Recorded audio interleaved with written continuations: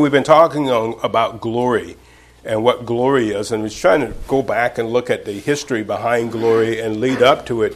What we're really trying to lead up to is 2 Corinthians 3:18, that the believer today is being transformed from glory to glory. And so that's just an amazing thing when you understand what God is doing. And have you ever been in a situation where you've been watching someone do something and you don't understand what they're doing and it doesn't make sense to you? Sometimes I don't tell my wife what I'm doing, I just start doing it. And she looks at me like, that doesn't make sense. She's not understanding what's happening in my mind, and that's probably a good thing. But so God is doing things, and when you don't understand it, it doesn't make sense. Now, I think that a lot of what is happening here, I think this topic of glory is just a huge topic. It's a huge topic because it gets down to where the rubber meets the road about what is God doing with you and I today. And the opportunity for you and I to bring glory to Him. And what you're going to see today is that glory, and so in the world system, and you see it with men in the world system, what do men try to do? They try to glorify themselves. Their focus is on glorifying themselves, right? Well, you never saw the Son do this when He was here doing His earthly ministry. What was He trying to do? To bring glory to the Father. That was His focus. And so in this atmosphere that we're in today, and the world system, I mean, it's just, some of these Hollywood stars, okay, I give the athletes a pass, so they're probably bad, they're just as bad. It's just sickening to watch these people, and I look at these guys, some of these people talk about, they complain about the paparazzi. Well, don't tell them where you're going. And you see it. I mean, some of these, Denzel Washington is not followed around by the paparazzi. There are actors and actresses who are not followed around. Some of these people, they want them to follow them. And so why? It's all about them. And some of these people, and your athletes, and so many people, these people have been made bigger than life in this culture. And really, some of these people, and I'll put the athletes in there all across the spectrum, some of these people are nothing but crass deviants. You wouldn't want your kids looking up to them. And so God has allowed for us in this time to bring glory to Him. Now, we've been talking about the Son and how the Son brought glory to the Father during His earthly ministry. And so we're going to continue with that as we continue to make our march toward 2 Corinthians 3:18. What did the Son do? What was His focus? And His focus, you would see, was not on bringing glory to Himself. It was on bringing glory to the Father. And we'll see it. Father, we're grateful for the opportunity of being able to look at these things. I'm grateful that as believers that we are in a unique position as we sit here today in a unique time. And really, we shouldn't fret about the time. This is a great opportunity to be able to glorify You. The greater the darkness, the greater the light. And we're thankful that in this great darkness that we can, as we're led by the Spirit, operate in such a way that shows forth an opinion about You and how we conduct ourselves in the things that we do, the things that we say. All of those things really matter as the life of Your Son is being seen out in His mortal body. And we're so thankful for that potential. In Your Son's name we pray. Amen. And so we want to start as we go over and look at the fact that the focus of the Son was to glorify the Father during His earthly ministry. And let's begin in John chapter 7 verse 18. Now, this is a very interesting account. The Lord goes to the feast, and His brothers did not believe in Him. And so they were very cynical as they talked to Him at the beginning of this chapter. And we'll pick it up there and we'll read down through. And notice what happens here in verse 1. After these things, Jesus walked in Galilee, for He would not walk in Jewry or among the Jews, because the Jews sought to kill Him. Now the Jews' feast of tabernacles was at hand, and his brethren therefore said unto him, Depart hence and go into Judea, that thy disciples also may see thy works that thou doest. For there is no man that doeth anything in secret, and he himself seeks to be known openly. If thou do these things, show thyself to the world. Now, that's kind of how the world thinks, right? Yeah, you have all of these, what do they call them now? Influencers, branding, all of this. And it's all about the individual. And again, let me put in another plug here. I think that's why we have a lot of insane people in our society today. I really believe that. Verse 5, for neither did his brethren believe in him. Then Jesus said unto them, my time is not yet come, but your time is always ready. The world cannot hate you, but me it hates, because I testify of it that its works thereof are evil. And you can see that, man. I mean, you don't even have to say anything to unsaved people. All you have to do is be, and they see it, and they don't like it. Verse 8, go ye up unto this feast. I go not yet unto this feast, for my time is not yet full come. And when he had said these words unto them, he abode still in Galilee. But when his brethren were gone up, then went he up also unto the feast, not openly, but as it were in secret. Then the Jews sought him at the feast and says, where is he? And there was murmuring among the people concerning him, for some said, he is a good man. Others said, nay, but he deceives the people. Verse 13, howbeit no man spake openly of him for the fear of the Jews. Now, verse 14, about the midst of the feast, Jesus went up to the temple and taught, and the Jews marveled, saying, how knoweth this man letters, having never learned? And Jesus answered them, my doctrine is not mine, but his that sent me. If any man will do his will, he will know of the doctrine, whether it be of God or whether I speak of myself. He that speaks of himself seeks his own glory, but he that seeks his glory that sent him, the same is true, and no unrighteousness is in him. Now, we had this saying, and when we were younger, when somebody tried to put themselves out forth, you're nothing but a glory hound. All you're looking for is your own opinion, people's opinion of you. You're just a glory hound. That's all you're concerned with. And you can see that in the unsaved world. That's the thing. Everyone is pointing toward me. It's all about me.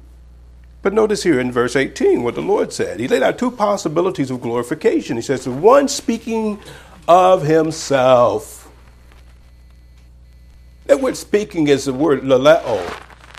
And it actually has the word to verbalize with the mouth versus nonverbal communication. The articular participle here shows it's a specific one. Who is any specific one who is speaking about himself. My dad used to have this statement. He said it once, he said it 1,000 times. The people who have the eye disease. Count how many times they say, I did this. I can do that. I will do this. And you have that. You have people who are focused on themselves. And what do? They articulate and verbalize about themselves. And notice he says, what do? They are seeking their own glory. That word seek is the word to search out and to look for with the expectation that they will find it.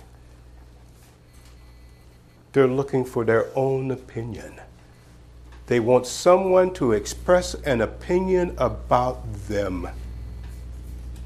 And, this is just not outside the church. You have this in the church. I mean, a lot of the whole views of what is happening in Christendom with a lot of your things that are going on in the church It's all on the basis of expression of an opinion of what people think you are as a church, right? And so you see that. And so notice, the one seeking the glory of the one who sent him is true, or really he that seeks, or the specific one seeking the glory of the one that sent him, is really the same as true, or is genuine. The one seeking the glory of the one who sent him, that one is genuine or authentic or real. I mean, it's no mistake about what we see in our society. It used to be that they said if you went to California, that what you would find in California is a bunch of fruits, flakes, and nuts. I think that has expanded across this great country of ours, all the way over to the East Coast. And I really think the real problem is this. Everyone's looking for their own opinion of who they are, right? And they'll do anything to get it. You look at TikTok as an example. I've seen, ashamedly, some of the things that people go on TikTok and do just to get attention, just to draw attention to themselves. Have you no shame? No, apparently not. And so you have this issue of the ones who seek their own glory. And what we're going to see is the Son did not come to seek his own glory. And you'll see that. And turn over, if you would, in John chapter 8 and verse 54. This area of John, it's just an amazing book, particularly the 7th, 8th, and 9th chapters. Well, going back to 6, it's just some amazing things that are said here. Now here in John chapter 8, he's dealing with the Jewish leaders. And they don't really care for him. And notice you can see in the 11th chapter, he tells you why, the 12th chapter, I think it is. It's the 11th chapter. He tells you why, or Caiaphas tells you why. They're afraid that if they don't get rid of this man, that the Gentiles will come, or Rome would come and take away their place and the situation they had set up. And so they were really on him. And so notice, let's pick it up in 38 just to have a little fun here. And so as he's speaking to these Jews, he says, "And I speak that which I have seen of my Father, and you do that which you have seen with your father." And they answered and said unto him, "Abraham is our father." And Jesus said unto them, you have a kind of a construction in the original, it was a contrary to fact.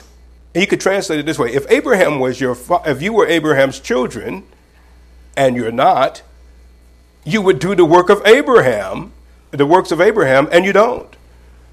But now you seek to kill me, a man that has told you the truth, which I have heard of God. This did not Abraham. You do the deeds of your father.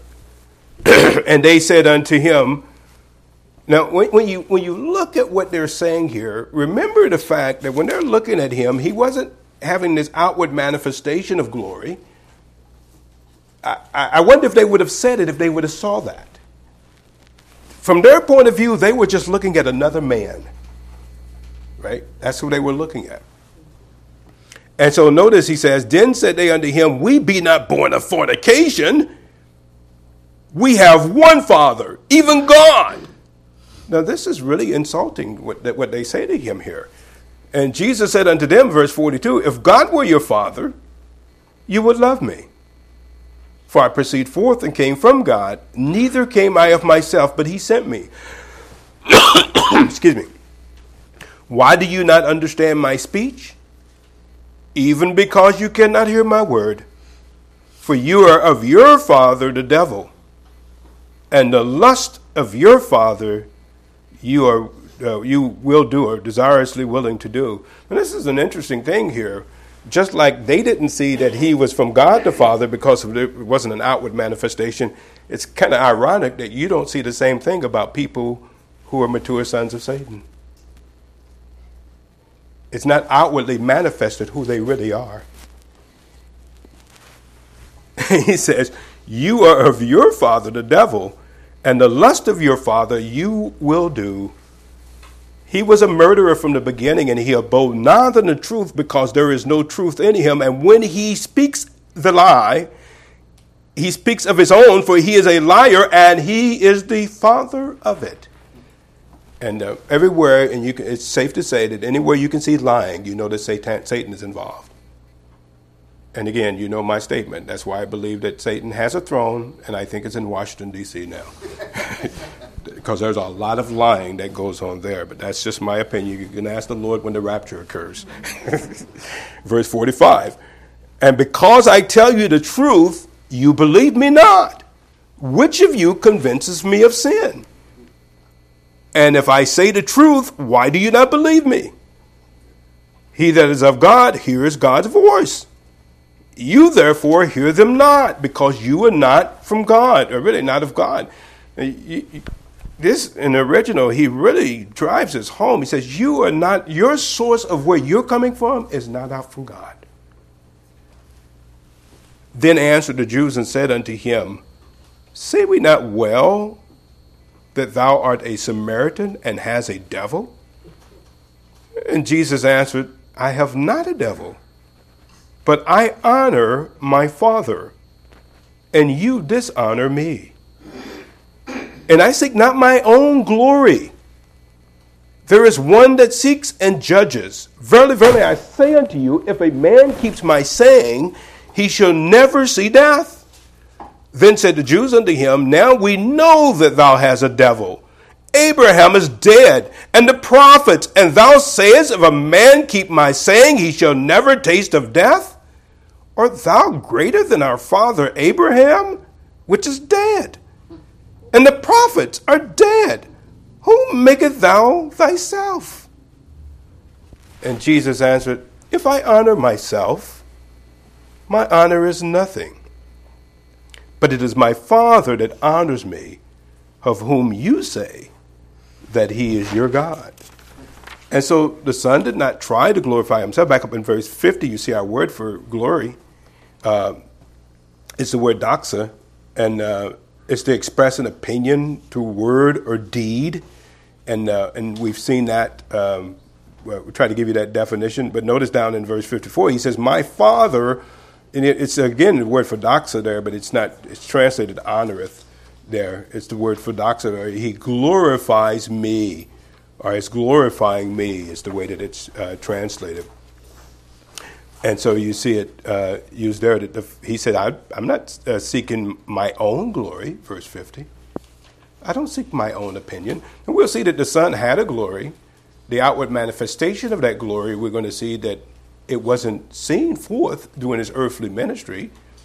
A lot of the things that we're going to see that he manifested glory was in his activities, in which he was caused to do that. Now notice John 12 and verse 28. That he glorified his name, or the Father's name. In John 12 and verse 28.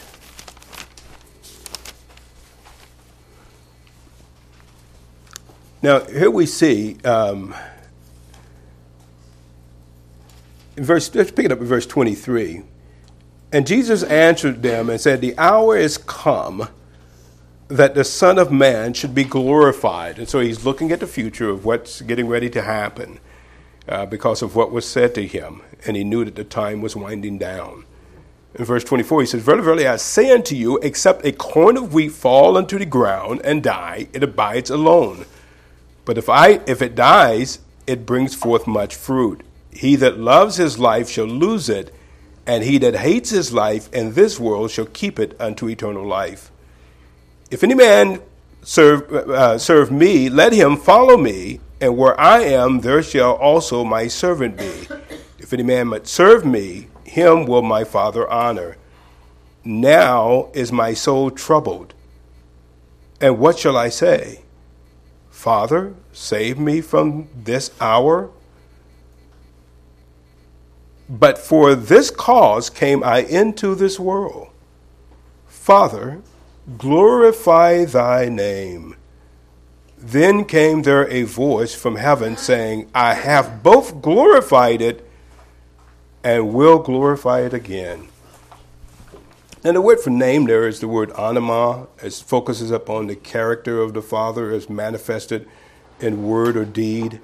And you can see this. So when we talk about name today, we don't really talk about it in our current society in the way that it used to be talked about. So if you said that somebody had a great name, it meant that they had a good reputation. There was something about their character that stood out that you could count on. And that would come to the closest view of what this word for name has, and it's the idea of the character of the person. There's some character about them. And so you see it used concerning God, in which a lot of things were done regarding his name. Let's look at a couple of those. As an example, if you look back at Matthew chapter 28 and verse 19.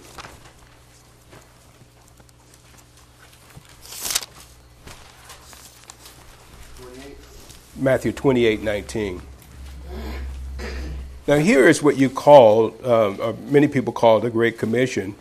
Now, I would say, and we've talked about this in the membership class this morning, that this is a commission that was given to the disciples, and I would not see this as the mandate for the church, though the church does evangelize, not in this way. Now notice in verse 18, Jesus came and spake unto them, saying, all power is given unto me, in heaven and in earth. Go ye therefore and teach all nations. Really, now if I change that to what it actually said in the original, would that make more sense? Teach all Gentiles. You see, that's who he's talking to. Baptizing them in the name of the Father and of the Son and of the Holy Spirit. So when you baptize them, and I know that we say we baptize you in the name of the Father and the Son and the Holy Spirit, but is that what he's talking about? It's really in the character of, you see. It's in the character of. And notice in John chapter 1 and verse 12.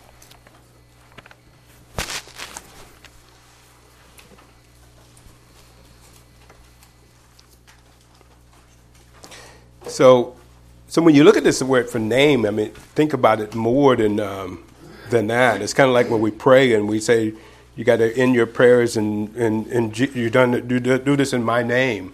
So now we think, okay, I got to end my prayers in Jesus' name. You know, you really don't have to say in Jesus' name. Don't tell anyone that. I tried to do all of my prayers where I would not say in Jesus' name at the end. Well, it probably stumbles some people because they don't think the prayer is complete unless you do that. But it's in the character of, you see. You're doing it in the character. So when you ask, you're asking in the way that Christ would ask. That's what it is. And so notice here in verse 12, but as many as received him, or go back to get some context. Verse 7, the same came for a witness to bear witness of the light, that all men through him might be believed. He was not that light, but it was sent to bear witness of that light. That was the true light, which lightens every man that comes into the world. He was in the world, and the world was made by him, and the world knew him not. He came to his own. And so here I would translate this. This is an irony here in verse 11. He came to his own things. That's what you would call in the neuter position. You would translate it his own things. So he created this world. He came into his own things. He could tell the lightning, peace be still. It listened to him. He could tame a donkey. But you know what he couldn't tame? His own people. And his own people received him not.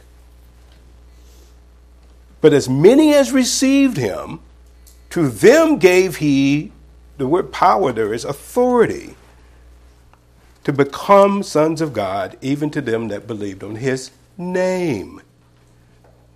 His character, you see. And this was a transitional verse here. You don't get authority to become sons of God today when you believe. the facts of the gospel. Christ died on the cross for our sins. He was buried, and he was raised again on the third day. The moment you believe that, you are sons of God. You say, well, how can I prove that? Well, I'm glad you asked. 1 John 5:11. The moment you believe the facts of the gospel, you are immediately sons of God. Those who believe during Christ's earthly ministry gain authority to become sons of God in the new dispensation. And that's really important to believe and to understand in what he's saying here.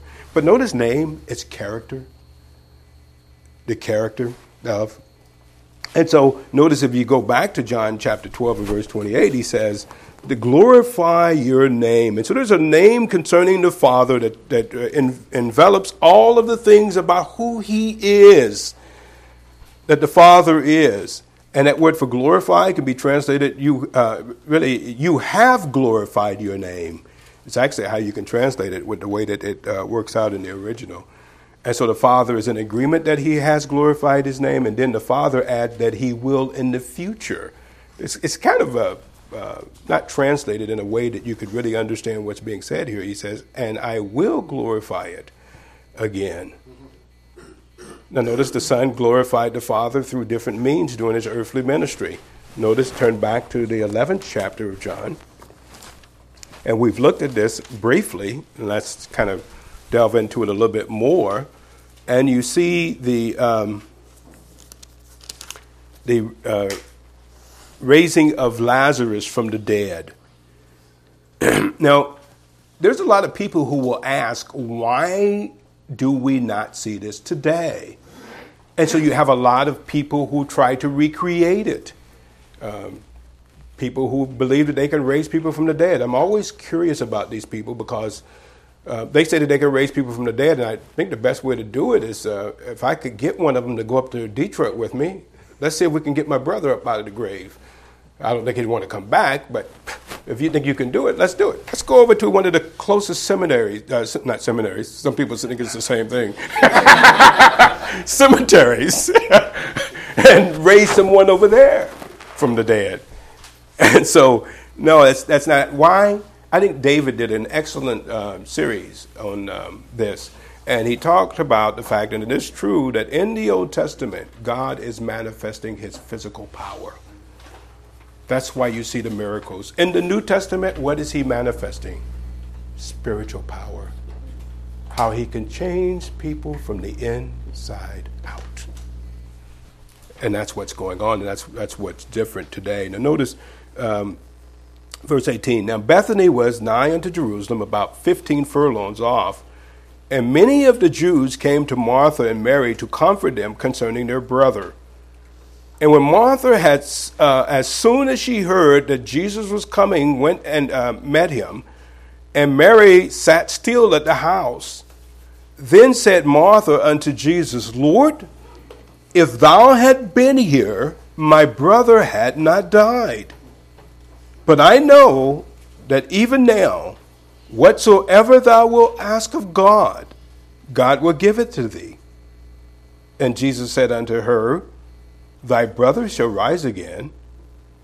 And Martha said unto him, I know that he shall rise again in the resurrection at the last day. Now, just as a point of information here, there is a resurrection, a general resurrection that the Jews had an expectation of. This is what she's talking about. So as we read through the Gospels, you wonder, some of these things are not obvious. But if you go back to Daniel chapter 12, it talks about a general resurrection when all of the Old Testament saints are going to be raised from the dead. Now, this is what she thinks that he's talking about here. And so notice, Jesus said unto her, I am the resurrection and the life. He that believes in me, though he were dead, yet shall he live. And I don't want to read through all of this, and let's just jump down a little bit. And verse 38. Jesus, therefore, again, groaning in himself, comes to the grave, and it was a cave, and a stone lay upon it. And Jesus said, Take ye away the stone. Martha, the sister of him that was dead, said unto him, Lord, by this time he stinks, for he had been dead for 4 days. And Jesus said unto her, said I not unto thee, that if thou wouldst believe, thou shouldst see the glory of God. Right? Well, what did she see? Did she see a flashing light? Was there an angelic chorus singing over the grave? What did she see? Now, this is interesting what he says here. And the word for you shall see is the word horao. Now, this is very important to understand because this word has the ideal, now this would be my definition on it, you see a thing with mental discernment of thought, to view it with the eyes with the result of gaining some understanding. You see, you're watching something and you're looking at it and you're trying to put together, what are you seeing? What's going on here? You know? And so there is this thing, and the best illustration I can get, I'm going to use my wife again, as she is people watching in the airport. She's just watching and gazing, and I just see her eyes just going up and down, sideways. I mean, they're just moving. And she's just watching everything that the people are doing. And I could give her a quiz, and she could tell me about these people because she's watched them from what she could get from the outside. Well, there's things that you see. Now, a good illustration of it, look at John chapter 1 and verse 50. And we could see that the Lord used this as he was talking to Nathanael. And he makes a statement about Nathanael, and he comes to this conclusion in the realm of his humanity based upon what he saw Nathanael doing. In verse, let's pick it in verse 45. Pick it up in verse 45.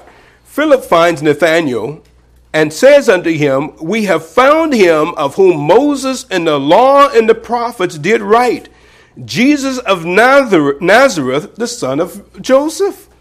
And Nathanael said unto him, can anything good come out of Nazareth? I've heard people say that about Titusville. Philip said unto him, come and see. And Jesus said, Jesus saw Nathanael coming to him, and he said of him, behold, an Israelite, in which there is, in whom there is no guile. The word guile is deceit. Deceit. Now notice in verse 48, Nathanael said unto him, whence knowest thou me? And Jesus answered and said unto him, before that Philip called thee, when thou wert under the fig tree, I saw thee. Now, what was Nathanael doing? Some people postulate that what he was doing is that he was going through his Judaistic rituals. He was doing something that showed forth his genuineness. And so notice he says, in verse 50, Jesus answered and said, because I saw thee, I said unto thee, because I saw thee under the fig tree, believest thou not? Thou shalt see greater things than these. And so this word for see or saw here is our same word. To see something with mental discernment of thought. And here's the issue, and sometimes we have to introduce some of the other languages in because there's so many distinctions that are made in the original that the English doesn't make. So, arao, say if you see it, look here, and it's looking at something with mental discernment of thought, you have blepo, which is more of a glancing. You're not really engaged in it. You see it, but you really don't see it. You might see it out of the corner of your eye, kind of thing. But this, you are really looking at it, trying to figure out what's going on here. You're gazing. You're trying to gain some insight and understanding of what's going on here. And so that's what the Lord said to Mary, to Martha back in John chapter 11. He says that you would see. He says, did I not say unto thee that if thou would believe, thou should see the glory of God, and that she would be able to see it as she saw what the Son did when he said, Lazarus, come forth. I think it was the whole thing. She saw the Son say, Lazarus, come forth. Then she saw Lazarus come out of the grave. This whole situation that went on there was reflective of that. And notice he says, you would believe. So this seeing was predicated on believing. On believing. Now, I really think during the Son's earthly ministry, and I think I have enough scriptures to prove this hunch, the ones who believed were the elect. There were a lot of people who saw him do these miracles. Many of them rejected him. Right? Let me just show you one scripture and then we'll move on. In John chapter 6 and verse 26. And he says also in this chapter, in John chapter 6, that do you know that nobody could come to the Father unless the Son drew them to him? Now notice in John chapter 6,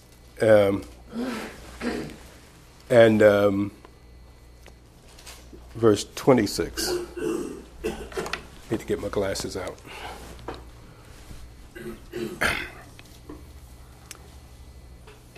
And notice in verse 24, when the people therefore saw that Jesus was not there, neither his disciples. Now notice this is on the backside of him feeding the 5,000 and the 4,000.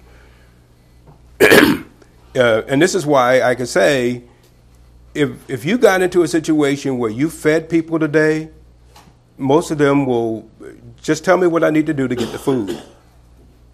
That's what they'll do. To a certain extent. Right? And so this is what you see happening here. And when they found him on the other side of the sea, they said unto him, Rabbi, when cometh thou hither? And Jesus answered and said, Verily, verily, I say unto you, he just cuts right to the chase. You seek me not because you saw the miracles. Now, why did he say that? The word miracle there is the word semeion. It's the word sign miracles. These sign miracles were done to point to something. So when he raised Lazarus from the dead, he was showing something about who he was. People should have saw it. When he fed the 5,000 and the 4,000, people should have saw this. They weren't looking at the miracle and saying, man, look at this guy. What were they looking at? The food. The food. That's what they were concerned about. They saw a guy raise a man from the dead. They looked right past it. Well, we know that they looked right past it. We can go back over to the context. Let's finish this and then we'll go back over there. You don't seek me because you saw the miracles, but because you did eat of the loaves and were filled. I hate to tell you, I told you we had the phone in our house from the church at a certain period of time. Then I asked the church, please get this out of my house. You know why?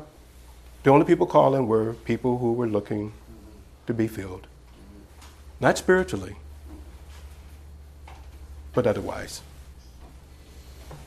Look at chapter 11, and you can see that they see this miracle done, and they still won't believe. So he says, you would see the glory of God. Verse 40. Now, in 41, then they took away the stone from the place where the dead was laid, and Jesus lifted up his eyes and said, Father, I thank thee that thou hast heard me. And I knew what thou hearest me always. But because of the people which stand by, I said it, that they may believe that thou hast sent me. And when he had thus spoken, he cried with a loud voice, Lazarus, come forth. And he that was dead came forth, bound hand and foot with grave clothes, and his face was bound about with a napkin. And Jesus said unto them, Loose him, and let him go. Then many of the Jews which came to Mary and had seen the things which Jesus did believed on him. But notice here, verse 47. Now, wouldn't you think that if you saw a guy raised from the dead, that settled it for you, right? Case closed. I mean, you just saw the glory of God in very graphic detail. Settled it for you, right? Let's see what happens here. Verse 46. But some of them went their ways to the Pharisees and told them what things Jesus had done. Then gathered the chief priests and the Pharisees a council and said, What do we? For this man does many miracles. Wait, what? Wouldn't you ask, how is he able to do this? Wouldn't that be the question you would ask? If we let him thus alone, all men will believe on him. Well, we can't have that happen. And the Romans shall come and take away both our place and our nation. You see. So they just saw a manifestation of the glory of God, and you can see a lot of these miracles were done for that purpose. If you go back over to Hebrews chapter 2, you find that the Lord wasn't just going around doing miracles willy-nilly, just to do miracles. All of these were done for a particular purpose as to why he did them. It was to authenticate who he was and to show forth who he was. And I really believe those who were elect saw it. When he turned that water to wine in Canaan in John chapter 2, it says, then his disciples believed on him. Those people who weren't elect, I don't care how much glory you show, they're too blind to see. And that's where you see it. Now notice he glorified the Father in the suffering of death. Notice in John chapter 12 and verse 23.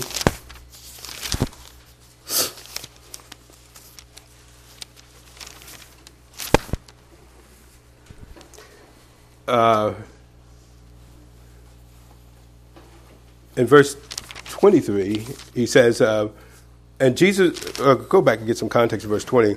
And there were certain Greeks among them that came up to the worship at the feast. The same came, therefore, to Philip, which was of Bethsaida of Galilee, and desired him, saying, Sir, we would see Jesus. And Philip came and telleth Andrew, and again Andrew and Philip tell Jesus. And Jesus answered them, saying, the hour is come that the Son of Man should be glorified. Verily, verily, I say unto you, except a corn of wheat fall into the ground and die, it abides alone. But if it die, it bringeth forth much fruit. And so notice the hour. Now, you see that used, and I think that there's talking about a period of time, in generally speaking, in which the Son was going to put himself under the authority of men. What would this be like? I mean, we don't have any comparison to it, I guess. Your dog ordering you around? I don't know. I mean, there's no kind of comparison to this. It's just odd. And so, now I think this is what was happening in John chapter 4 as he was talking to his mother. John chapter 2, I'm sorry.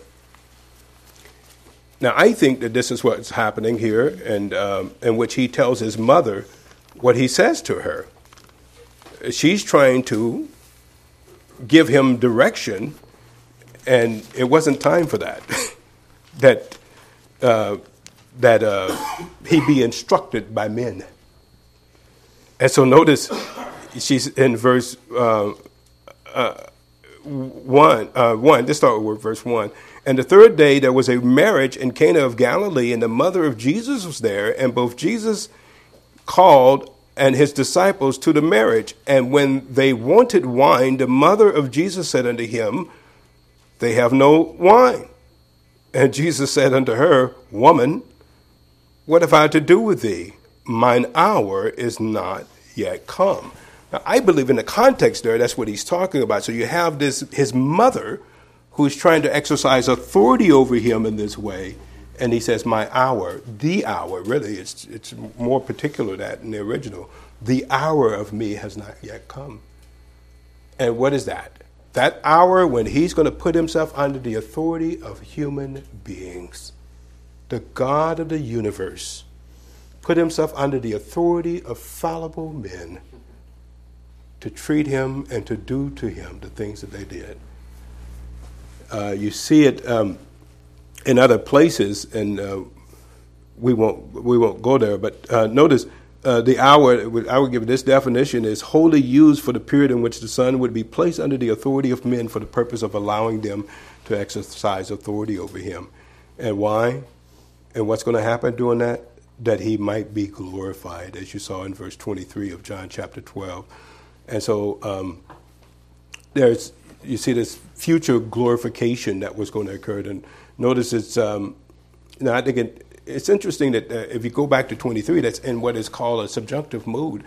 Now, why is this important? Because I think it looks at the actual and the potential of what God was going to do. That if they actually carried it out, it would have occurred. But if they hadn't carried it out, say the Jews had accepted the kingdom, then the whole series of things would have happened differently than it didn't happen. But anyway, the glorification was seen as accomplished after his resurrection. Notice in Hebrews chapter 2, verse 7, this particular glorification.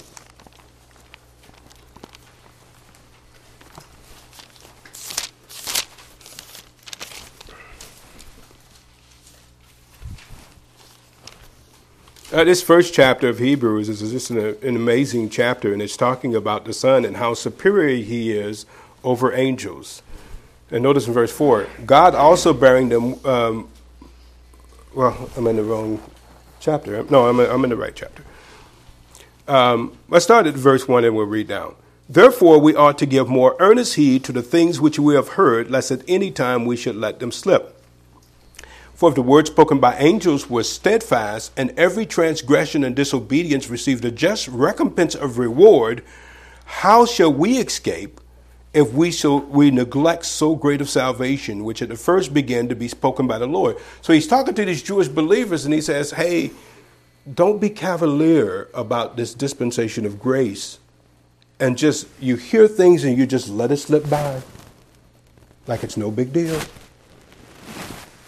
And he says, if the word spoken by angels was steadfast, and every transgression, and he's talking about the law, and disobedience received a just recompense of reward, how shall we escape if we neglect so great a salvation, which at the first began to be spoken by the Lord? See that? The scripture breaks this down. He tells you that the Lord was the first one to start talking about this. Where? In the upper room. About this salvation that we're enjoying in this dispensation, which first began by the Lord and was confirmed unto us by them that heard him. God also bearing them witness, both, notice, with signs, wonders, and with divers miracles. See? He used those things to validate the messengers concerning this doctrine. Now, you and I don't need that today. We don't need to be able to do miracles for people to believe. We have the Word of God. We have the Holy Spirit and the work that he's doing, which was happening in a different way. And so notice, and gifts of the Holy Spirit according to his will. For unto the angels hath he not put in subjection the world to come, wherefore we speak. But one in a certain place testified, saying, what is man that thou art mindful of him? Or the Son of Man that thou visited him? Thou hast made him a little lower than the angels. Thou hast crowned him with glory and honor, and did set him on over the works of thy hands. And so there was a glorification. And we're going to talk about this, that the Son received the glory after his earthly ministry that he didn't have during the course of his earthly ministry. We'll look at that. So he glorified the Father in Judas's betrayal. Notice in the 13th chapter of John and verse 31 through 32.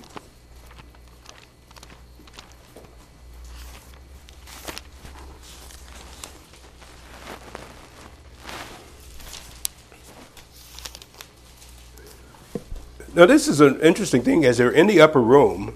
And so as the Lord is getting ready to be crucified, they have the Last Supper there on the night that he was betrayed.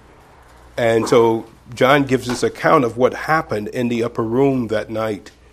And so notice in verse 31, he writes, therefore, when, go back a little bit just to get some context. Verse 25. He was lying on Jesus' breast, saying unto him, Lord, who is it? So the Lord had just told him, one out from you are going to betray me. And they're sitting around and they didn't know who it was. And just as a point of information, you can see, and you can see this happening in the church today, you cannot tell always how Satan is using people, and particularly with mature sons of Satan. You can't really tell who they are. So notice, if they could tell that Judas was the one, why are they asking this question? Lord, who is it? They didn't realize it was Judas.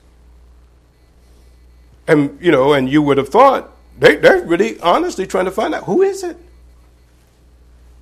And so he says, and so he then, lying on Jesus' breast, said unto him, Lord, who is it?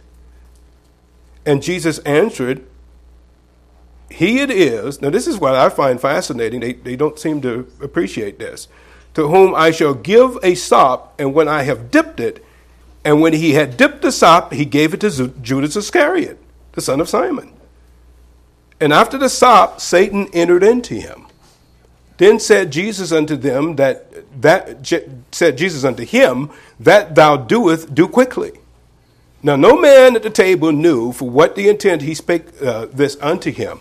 For some of them thought, because Judas had the bag, that Jesus had said unto him, buy those things that we have need against the feast, that he should give something to the poor. And I can't remember, there was another place where it talks about Judas had in the bag, and one of the writers added, and because he was a thief, that he didn't want to take that money and spend it on the poor because he was a thief. He was stealing money from the bag.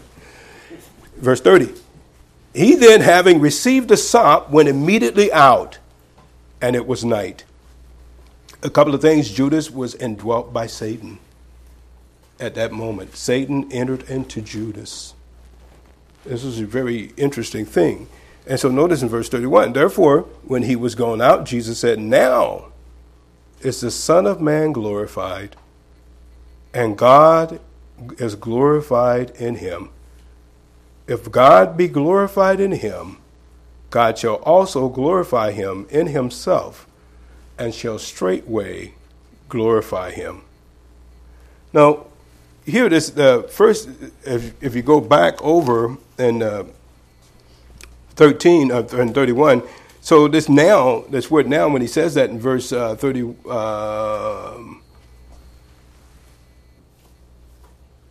verse 31. When he says that in 31, now is an adverb of time, and so it's looking at a specific timing of this glorification that he's talking about here. And it's at the timing of Judas's departure and his betrayal. And so notice the word glorified here is the idea that someone caused this to happen. So John used this to express an opinion about the Son, that something happened to express an opinion about the Son. And notice certain things were predicated upon the Son being glorified. Now, notice this glorification hadn't happened. This particular glorification hadn't happened before in the Lord's earthly ministry. And we know that because Scripture shows us that. Look at, for example, John chapter 7 and verse 39.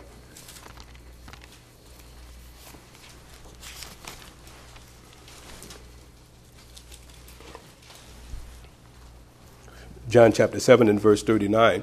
And so there were certain things that were predicated on other things happening. For example, this is why we say that you cannot assume and go back into the Gospels or the Old Testament and assume that the way that things were happening then are the way that they're happening today. You make that assumption, you're going to get yourself in a lot of trouble. And here's one of the facts of it right here, John chapter 7. And notice we'll pick it up at verse 37. In the last day of the great day of the feast, Jesus stood and cried, saying, if any man thirst, let him come unto me and drink. He that believes on me, as the Scripture has said, out of his belly shall flow rivers of living water. Now notice what he says here. But this spake he of the Spirit, which they that believe on him should receive. Why? In the future, right? For the Holy Spirit was not yet given, because that Jesus was not yet glorified. Right? So they didn't have the Holy Spirit in the same way that we have the Holy Spirit today. When you make assumptions that they were doing and acting like we did today, you're making a huge leap in what Scripture says. And those assumptions are going to be proved to be false. But notice, he had not been glorified yet, and that the coming of the Holy Spirit was predicated upon that. And so you see it there as an example. Now notice the Father was glorified by means of the Son. You see that in verse 32. And then the Father promised that he shall glorify the Son in himself. Also in verse 32. And so this shall glorify looks at a future glorification that was going to occur. Now notice in himself.